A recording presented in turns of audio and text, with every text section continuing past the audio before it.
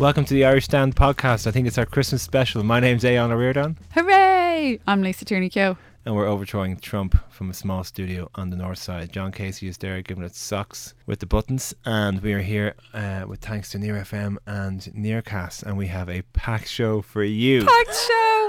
Yeah. We're going to do what we want this week. Yeah. I think I'm completely saturated. Like the brain is just done from... I can't take any more this year. Like my brain is saying, sorry, we're powering down for US politics and Irish America for this year. Like CNN, I just can't take any more of it. I just turn it on, and I can't actually take all the numbers of guests that they have on their panels. I mean, you shouldn't be watching CNN anyway. Do you ever see Veep? Do you ever see Veep? It's brilliant. It is brilliant. But watch Veep, everybody. And there's a scene where, there's a scene from CNN, a mock scene from CNN. They have like 18 panelists all in different, and that's exactly what it is. Yeah, and it's also boring. The night of the midterms, they had Andrew Cuomo's brother on, who was, oh my goodness. Chris Cuomo. I don't know what his name is. He's the presenter guy. Snorefest. But that's all you can get. Like I guess you can go and get here. Really you can't get chap. MSNBC here, or then it's Fox News. I mean, who's doing that?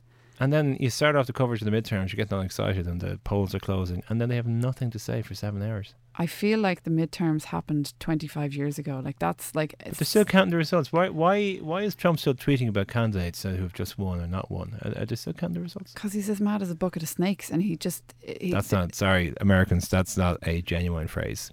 It is. Snakes. A bucket of snakes is known to be mad. No, I'm writing these down. You can't say top of the morning to you, and you cannot say mad as a bucket of snakes. No. Okay. Right. Well, I just can't take any more fresh hells. Number one item. Well, here's the thing. Because we are here actually to overthrow Trump, and I think we're doing a great job. I think we're winning. Upon a time called him a fascist. It turns out that Lisa Tierney-Keough's granny once danced for Hitler. Well, yeah. I think she did. That was the lore. I mean, maybe she didn't dance for Hitler, like just Hitler. She was in an Irish dancing troupe, but she wasn't the only one. So I did a walking tour around my constituency part of the world there on last Saturday, and we were going to a graveyard where Tom Johnson is buried. Tom Johnson wrote the Democratic program with the first stall. Wake up, everybody! I'm going to tell you the rest of the story. And also in the graveyard was Maureen Potter, and I was mentioning this to somebody. He said, "Yeah, do you know she danced for Hitler?" I said, "No way, she danced for Hitler." Sure enough, apparently that she was a champion Irish dancer when she was young, and a Irish dancing troupe went to. So was my granny. Berlin, and my your granny was a champion Irish dancer as there well. So and my dad knew Maureen Potter. So maybe it's true. Maybe also, I'm connected to fascists. Also, more than I know. Hitler's brother was a barman in the Shelburne for years. And isn't it great that we're having conversations about Hitler? Thanks, Trump. Like we're having regular. I think it's more to do with your granny. Yeah. She should be a little bit more discerning as to who she danced in front of, in fairness. Yeah, maybe. I don't know. Yeah, okay. Well, anyway. So that's the first thing. That tick. So check. Okay. Tick that off the list. But the main thing, Christmas bundle the main thing we're talking about today is the fact that Lisa Tierney-Keough is now has had a play. How do you use the terminology? You're getting a play done. I'm getting me play did. Your play done on the Abbey Stage, the National Irish Theatre, the most famous theatre in the most famous land for theatre stuff in the English language ever, anywhere. It's a pretty amazing achievement. I think it's awesome that awesome people are winning, and Lisa Tierney-Keough is clearly an awesome person. And next September, your own play written by you is going to be on the Abbey Stage. That's pretty amazing. It is, yeah. Called This Beautiful Village. Wow. Yeah. What's it about, Lisa? Oh my God, I hate that question so much. And because it's the podcast, I can say I hate that question. No. Do you? Yeah, I do. I don't like answering that question, but I do have to answer. You know, question I hate. What? Who are you with? What does that mean? When you're knocking the door. Oh, really? Yeah, when you're knocking the door and you're running for election, and you say, "All right, I'm Aon O'Riordan, and this is what I want to do, and here's my beliefs." And they say, "Who are you with?" Oh, so yeah, I've got what's it about? You've got who you with. Anything could happen once you utter the words, Labour Party. Oh, anything, really? Anything could literally happen. Anyway, this isn't about me. This is about you. But nice pivot. Thanks. The play is about power and men and women, and about the effects of power structures on women in Ireland and how it's hurting them, and women across the world. And it is set over 90 minutes straight through, no scene break. There's 6 characters. No halftime.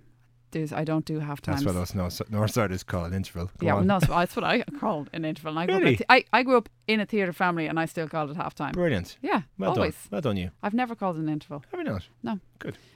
So there's no half time, and yeah, it's probably the closest thing to my true voice that I have written to date, and I am very excited about it. It was launched last night officially.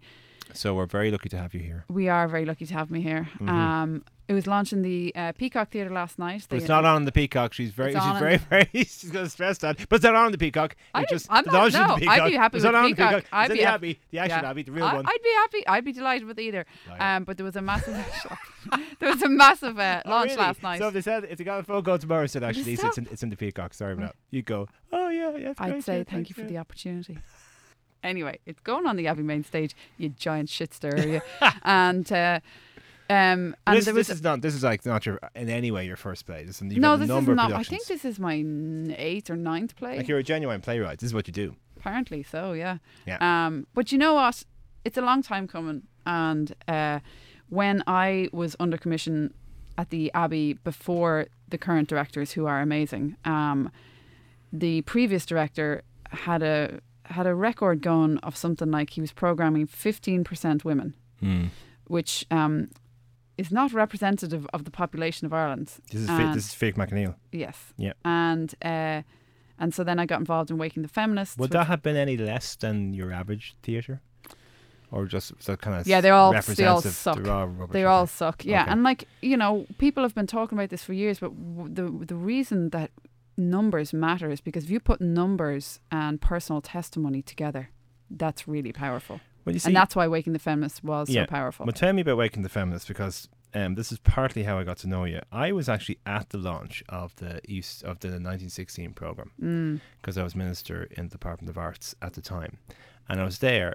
And hands up, I didn't twig it. You didn't twig it, no. I didn't twig it. No. That's because, well, that's the whole point of unconscious Yeah. bias is you don't see it. I didn't see it, and I remember making a speech. I used to quote Churchill at all these events. When you're a kind of a minister, you tend to make a lot of speeches, and you tend to say a lot of the same things a lot of the time. And if something you say kind of resonates with one group, you tend to try and repeat it the odd time. But anyway, this quote from Churchill. Apparently, he was advised to cut to the Department of Arts during the Second World War, and he said, "No, Yeah. if I cut to the Department of Arts, I don't know what we're fighting for." What are we fighting for? Yeah, so I kept on quoting Churchill at these 1916 events, which, you know, on one level was a bit quirky. But Did anyway, you have a cigar? huh? Did you have a cigar when you were doing No, it? I don't smoke. So yeah, so that was fine, and the launch went, and then literally all hell broke loose, and it was all hell broke loose, but it was as if a dam broke, or you know, it was the straw that broke the camel's. And there was an event. Was it a few weeks later? Yeah, it was 2 And, weeks and in later. fairness to Fiach, you know, because we have criticised his stewardship in terms of the female representation of the productions in the Abbey, he facilitated that. He that- didn't have any choice, That's in just- yeah, fairness. discussion, and he was Fair play there. to him, and he didn't have a choice. and he took it on board. But I remember just watching, you know, woman after woman coming on stage and talking about their experiences, and I was overwhelmed by the anger and the hurt, Yeah. and that was just being exposed to me. So, gee, this Well, this is not a once-off. this- well, this is- this isn't about one program. No, it's of not, events. and it's been going on, and like this, you know, we are at the beginning of, we're about a year or so into a global conversation about how women are treated and how women are represented in the world as a whole, and a huge part of what my play is about is those little unconscious biases that you're talking about, is that people don't see the power that they have, they don't see the privilege that they have, and they don't, like, genuinely don't see that an entire program contains all male voices and does not have a woman. Because frankly, the way we've been conditioned is that women are second class citizens, that they basically are an afterthought. That is the way, and for better or for worse, some men will and women can be part of this too. People come to this, some people will accept it and go, oh my God, that's terrible, we should do something about that. And some people will be like, get really defensive because they feel a lot of shame about it. And what my play is about is effectively about those power dynamics. You don't, when you're talking about power and discrimination and biases, people tend to think about like big government structures, but it happens every day.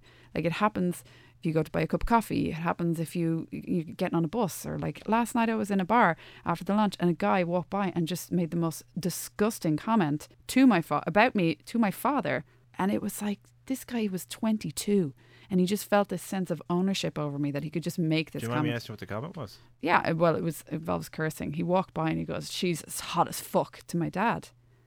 What? And it was revolting. And I was talking to my friend afterwards, and my dad goes, "That's my daughter." It took us both by surprise. But the point was that this kid, he was a kid. He was 22 or 21, maybe even younger. Yeah. He felt that he could address the man in the conversation. That's what makes it more depressing. Exactly.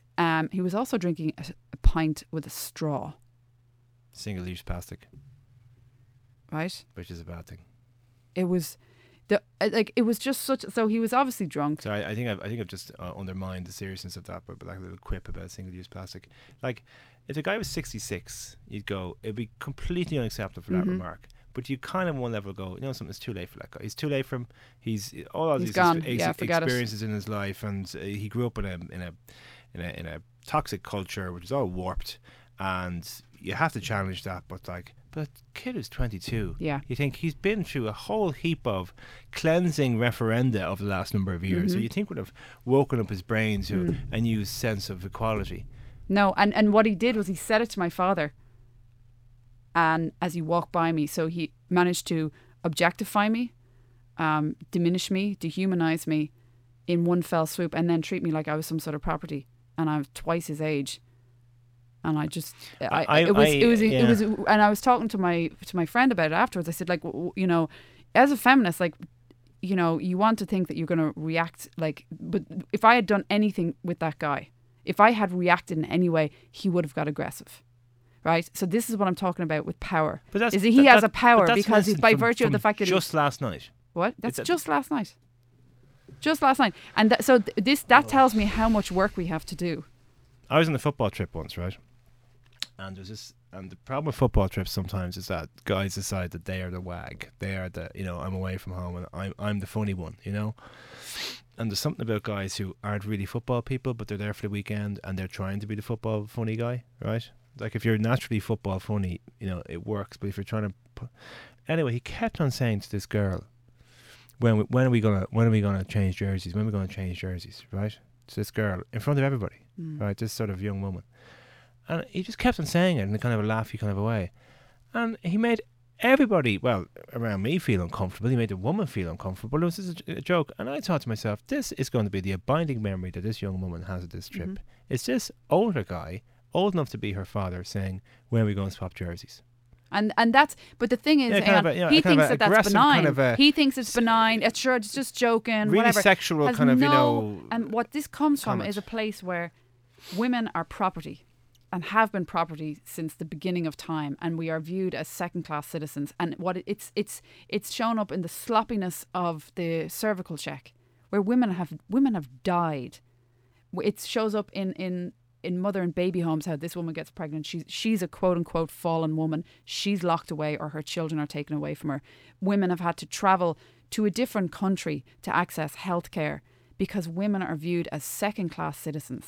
You can't trust them really. You can't. Well, that's it. That's the underlying thing, is that like the narrative that women are liars and that you can't trust them, and that's a very powerful narrative. And there's a conversation happening right now that or maybe it's been going on for a while, but I've just tuned into it. When people talk about particularly pertaining to sexual violence in the judicial system, which is failing women and survivors, like across the board, myself included, and people talk about, the system is broken. The system is not broken. The system was built this way. The system, quote unquote, was the judicial system, which basically kind of rules how society operates in terms of like good and bad and lawful and illegal, is built to protect men.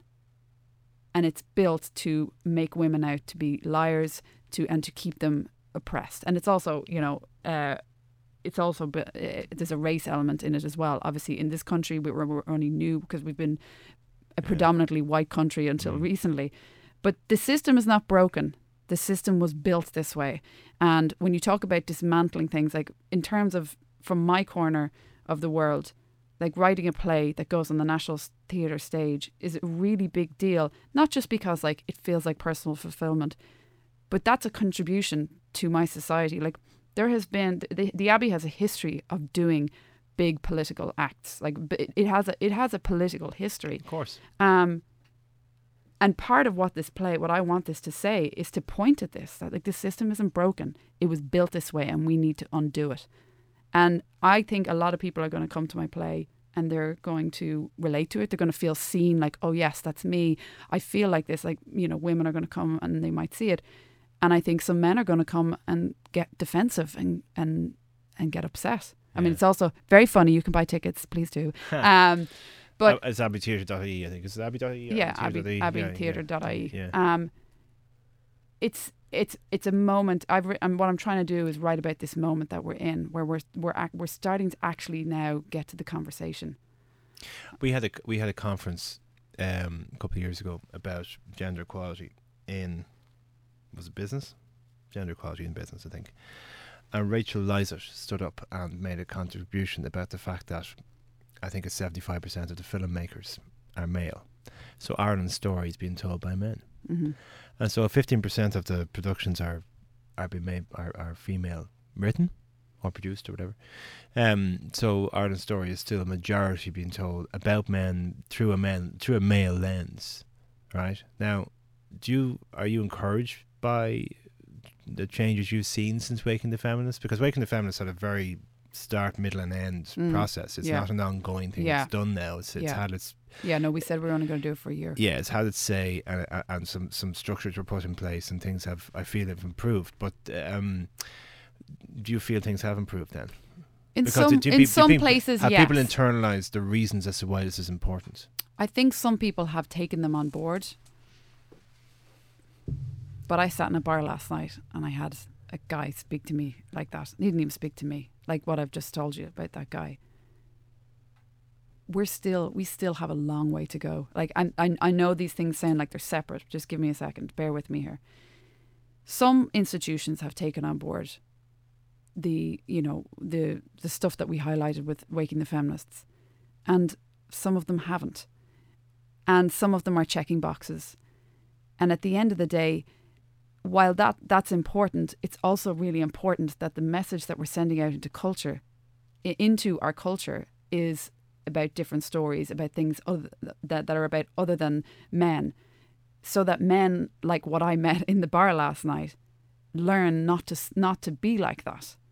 That they learn about, like, what he's probably learned is, I would like that. That I would like that because they're the stories he's been told. So it's really important that our cultural institutions pay attention to this and program and fund women writers, women designers, anything creative by women, so that we can tell different stories, because it will actually have an impact on our culture. And maybe it'll mean less violence against women. Maybe I don't know. I'm not an expert in that. I can just say that the stories that we tell our young people are really important. And the people who are given money by the government have a responsibility to make sure that the stories they're telling are proportionate to the population. So, bringing this back to the States and stuff, and we spoke last week about the new female candidates who've been successful or are running for election, and similar to 1992 after Anita Hill. What is the impact then of having somebody like Donald Trump being the moral... I mean, Americans do look at their president as being some kind of a moral compass.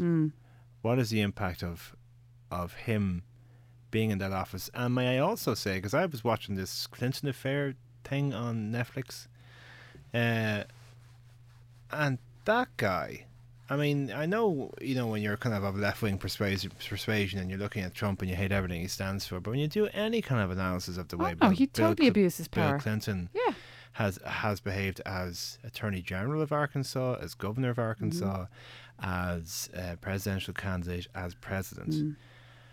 A number of really troubling things come to light, and then Hillary Clinton's asked about them, and you are pretty underwhelmed as to what her response is. So, you know, I don't even know what my question is, but like, how does that impact on your view of the States or your view of the political system in the States, and how does that filter down to what you're trying to achieve? Well, I think. Well, let's talk about women, because you're just asking about the impact of Waking the Feminists and all the women that have run.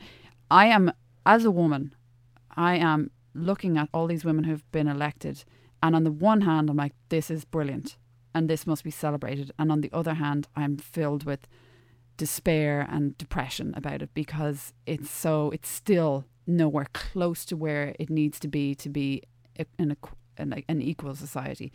I don't know when or if America will ever hit that point. What I do know, because we've seen it, is that we can affect change in Ireland. It's a small enough country and the way our democracy is structured, that, you know, we've seen it with the marriage equality referendum, we've seen it with the Eighth Amendment referendum. Changes can be made. Big changes can be made. So I actually do believe it can happen in this country. America is such a big country. I just don't know that it can ever get to the mountaintop. I think it'll be the journey of America forever. I think that's its existential journey. And the influence of having people like Clinton and Trump and what they are. It's so depressing. Well, like, look, it depends on like you know, I lived in America under Trump for a year and a half, and there were days where you felt so worn down. And I am, quote unquote, a middle class white woman over there. Can you imagine what it's like to wake up with black or brown skin in America and have to get up and go through your day and deal with the oppression and the systemic, like, just, you know, the systemic oppression and the hatred and just the bile that's coming at you every day, every single day. That's got to wear you down. Like, it's wearing people down. My wife was working in the States at the time, and she said she remembers election night.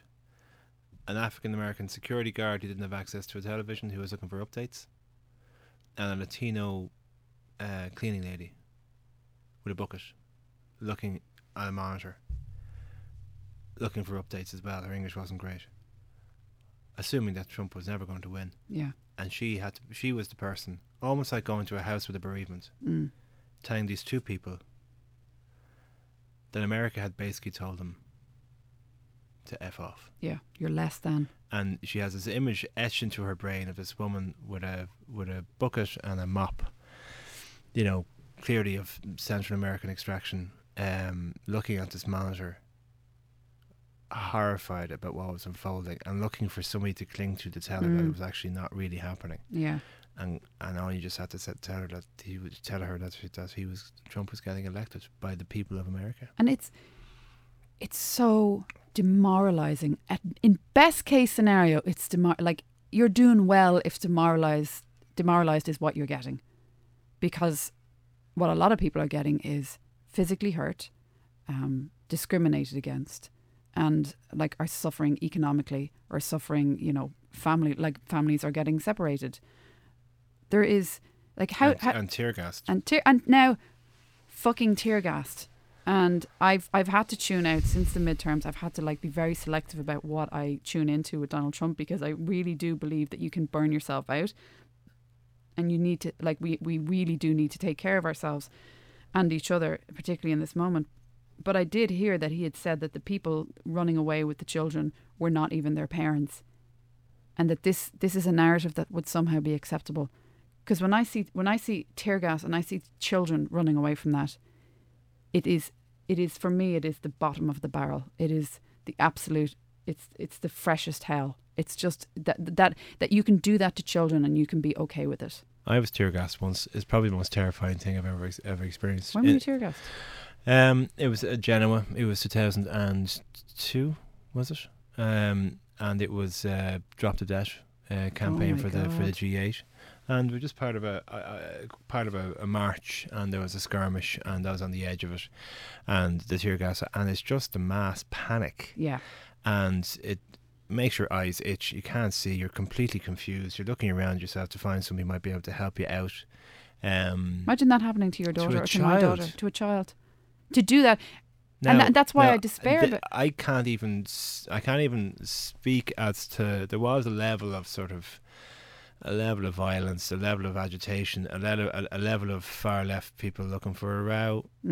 People can contact me and say that I'm wrong if you want, but I know what I saw. There was people who were there to cover their faces and break and crack windows and stuff. I'm not saying that tear gas was justifiable, but that was I'm sure that's what the Italian police or the Carabinieri would justify their actions of being. But I know I wasn't breaking a window, or the people around me weren't. But anyway, but the idea that a child, if there's children around us, I'm quite sure the Italian authorities would have been lambasted for doing that. But that's kind of Italy and Berlusconi. I think America has lost regard for human life, frankly, and I think that all of this shit about taking away abortion rights and, like, you know, the rights of an unborn child, like when you're at a level where you are accepting and not resisting and condemning. That's a control thing. It's all about control. Absolute If you're not condemning this, then you are it's obsession with the unborn. It's bullshit. It's all about power. It's about power over a woman, power over a body, just retaining power at all costs. And that's what my play is about. It's not. It's power everywhere. Power is corrupting everything and everywhere, and it's destroying. It's destroying us, and you have to stand up to it. Like when you see abuses of power, and they happen every day in this country. Like since I've come home, people have been saying, "Oh my God, you know, you're home and like this place is in a mess." And I'm like, "Oh no, seriously, I've just come from America." I'm like, yeah, it's bad there. And I'm like, no, you don't understand. It's really bad over there, and we have to fight like hell to make sure that it never gets within a hair's breadth of what it's like over there. People don't understand how bad it is in America. But over here, and that's good. I'm glad that people over here had their baseline is higher, because it should be higher. We should be fighting for the most vulnerable people in our communities. We're in the middle. I mean, we're in the middle of a bloody. I stopped watching CNN. Okay, I'm going to stop watching CNN. Good. And I turn on BBC and I turn on Newsnight. And what do I see? Another clusterfuck of Brexit shenanigans happening night after night, which is a complete right-wing, small-minded, tough conspiracy theory that has just become a reality. Oh, it's a mess. You know, and people can't even see it. You know, you see the bloody Labour Party in Britain, completely incapable of having a different vision, who are buying into this because they're so afraid, or their leader is so afraid of actually standing for something, which is in contrast to this effective conservative mutiny over decency in Britain. And you're sitting looking at both these things going, these are the two great English-speaking powers of the world. Yeah, and we're sitting in the middle of the two of them. These are cultural icons. Yeah.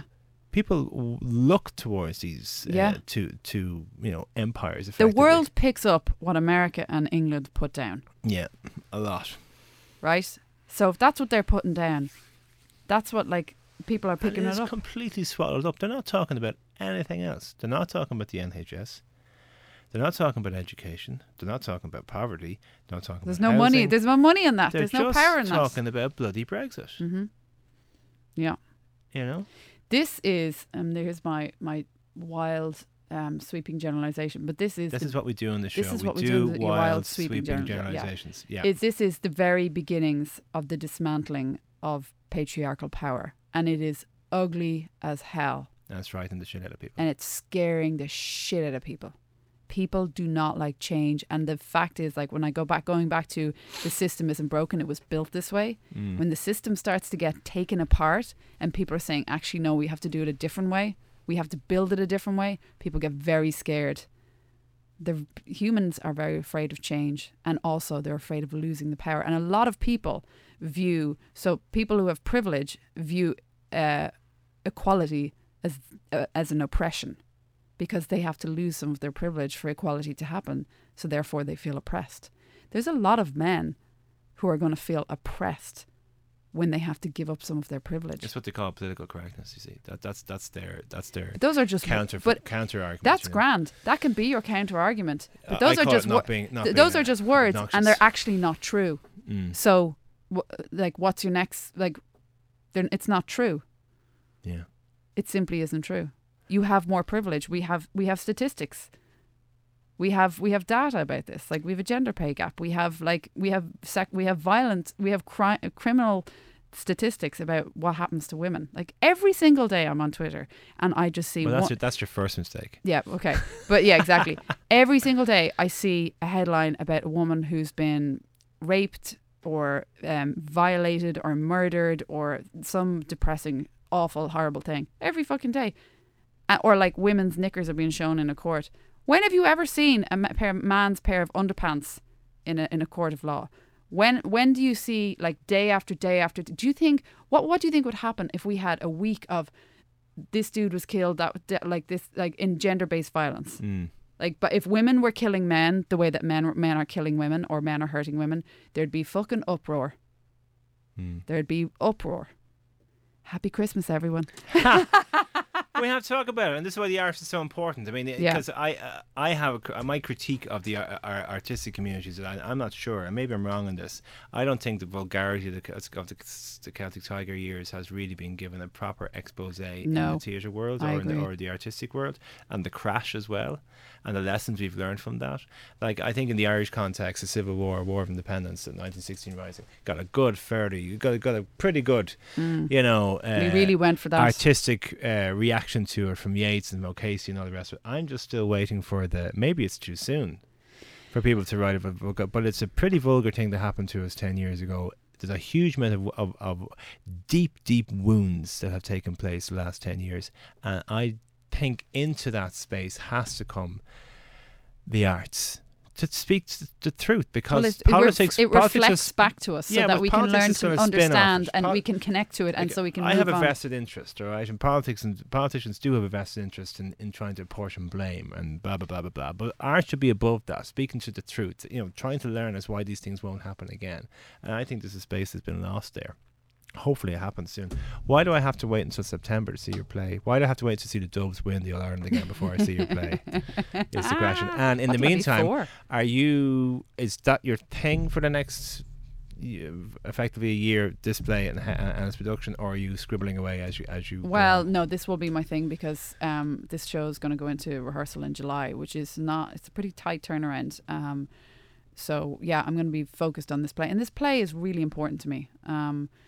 Do you get to how much say? I'm probably asking too many questions. No, you're grand. How much say do you have over like casting and sets and stuff? I mean, I'm actually quite a collaborative person, and I have learned in my... That's an absolute lie, ladies and gentlemen. I have learned in my career that you need to pick your battles. So I will, like when there's things that I know that I cannot budge on this one. Like, this is the thing. This is my little believey. I have to go for this one. But but generally, but so far, my voice has been really respected in the Abbey. My opinion, they've been so kind, so welcoming. They've just been phenomenal. Like, really, really, I can't say enough good stuff about them. And, I've been home for 4 months, and to be within 4 months named an associate playwright at the National Theatre, and then to be told my play is going to be on in 9 months' time is just phenomenal. Stunning success. I'm a stunning success. Yeah. I'm brilliant. I'm amazing. Okay. You are. But your granny danced for Hitler. Yeah, but my granny danced for Hitler, so what are you going to do? Well, there you are. So you say a bit more. I'm going to find something about your family and some fascists. Have you got any fascist stories from your family? No, you must do. Not one of us ever joined Fine Gael. No. All right. Okay. No. A few Fianna Fáilers, but that's about it. All right. Actually, mostly Fianna Fáilers. In fact, I think I'm an outlier. Are you I was about to say, are you the black sheep? Yeah, maybe. For some people in my family, I probably am. Yeah. No, grandfather escaped from jail. That's probably. So did my grandfather. Or not my grandfather, but a great granduncle of mine was escaped from jail, from Kilmainham jail, I believe, because. What was his name? I don't know, but somebody brought in women's clothes. This isn't the one, the break in February 1921 with Frank Teeling and again, I'm loose on the facts. And his name escapes me. Who wrote the book? Anyway, there's a guy. My family lived in Moore Street. A guy called Paddy Moore stayed behind. Yeah. He got hanged the next day. No, this would have been. I think this would have been. Yeah, no, it would have been around that time. Again, I'm gonna have to ask my dad. So my granny's dead, so I can't. But we did record a lot of stuff that she told us, because my family are from Moore Street. Right. And from, which is the famous one, is 16 is the listed one. They were from 13. Right. Yeah. Okay. So yeah. Then there was Well, the whole block is considered to be part of the. They came through the surrender. walls. Yeah, the lads exactly. came through the walls to get away. I saw the wall. I've been on the site. It's pretty impressive. And when it is eventually opened as a museum, it'll be fascinating. Yeah, that's amazing. That's pretty cool. Yeah, it's pretty cool. Did he escape for long? Did he get out for ages? I don't know. My granddad lasted a week. And then my grandfather was actually in the RAF, and well, that's a whole nother story. Really? Yeah, he was kind of. Wow. He was, shall we say, coerced by the meanwhile, British. his wife was dancing for Hitler. This is so weird. I know, right? Was it his wife? Well, yeah, I don't know if they were married at the time. Wow. I know. He was a rear gunner in the RAF. This would be your next play. Your next play is going to be Granny Dance for Hitler. Yeah. That'll be the title. There you go. You don't Catchy need to title. You don't need to say anything else about it because everybody just go say, well, I have to go and see that. Well, so this is going to be. We're going to take a break for the Christmas. Yeah. Because this is we're tired. So you should just listen to this every week for the next 6 weeks. Yeah. And learn more about the patriarchy. Yeah, learn about the patriarchy. Buy lots of tickets. As Christmas presents. Oh yeah, that's a great idea. So you can go on to abbeytheatre.ie. You can click on This Beautiful Village. And you can actually buy tickets now. It previews August 31st, and then it runs. But you have to decide if you're still going to be talking to this person next September that you're buying the ticket for. And 9 months is a long time in somebody's life. Yeah. You know. But just hawk them on the street because it's going to be sold out. I mean, it's going to be the hottest tickets. It's probably already sold out. You probably ordered too late. Yeah. Yeah. Okay. Right. So that's your advice to people. That's my advice. Online. Yeah. Buy people tickets to my play for Christmas. This beautiful village. Is it based on an actual village? No, it's not. Really? No. It's kind of Southside Village. Is it Southside Village? Is it Southside Village? Is it? Is it Southside Village? It is. Oh my god. Oh my god. What if I said it wasn't? You know, actually, I have never read a Ross O'Carroll Kelly book. I couldn't. But that's bring a myself. hyper. I couldn't bring myself to read surreal. that. I think my head would fall off. Yeah, but that's not like that's. I don't even know where that is. I can't even begin to because find when I stuff see funny. that, if I see that like whole Dorse thing, I just tune it out. But I don't see that. I live on the south side. I don't see that every day. There you go. Yeah. I don't see it. I honestly don't. I don't know What's where the name of the village? What's the name of this fictitious village? It's not a fictitious village. It's actually set in an area. You'll have to wait, Aeon. It's the mystery. It's a mystery. Where is Russell Carroll Kelly's stuff set? I don't know. I presume it's Black Rock, ROCK Rock, Russell Carroll Kelly. Oh, right, okay. I think that's the idea. Well, my granny was from Moore Street, and she ended up living in Black Rock. So how bad? And she danced for Hitler. So there you go. There you go. All right. Well, listen. On that note. Give them the instructions about what they have to do. Okay. Okay, listeners. Listen up. With First thanks of all, to Nearcast. Thanks to Nearcast, John, Near FM, Casey. John, and Aeon, and myself. Please go online and listen to our podcast. Listen to me. I sound like an old granny. Go online and listen to our podcast. If you could leave a review. Go on the computer thing. Go on the computer thing. Leave a nice review. And share it as well. And if you could rate it, that would be great. And, take care of yourselves and have a nice Christmas. And hopefully 2019 will bring better stuff than 2018 did. And maybe an impeachment. That would be nice. All I want for Christmas is an impeachment. Listen, who knows what's going to happen. We'll talk about that in the new year. All right, thanks. Goodbye. Bye.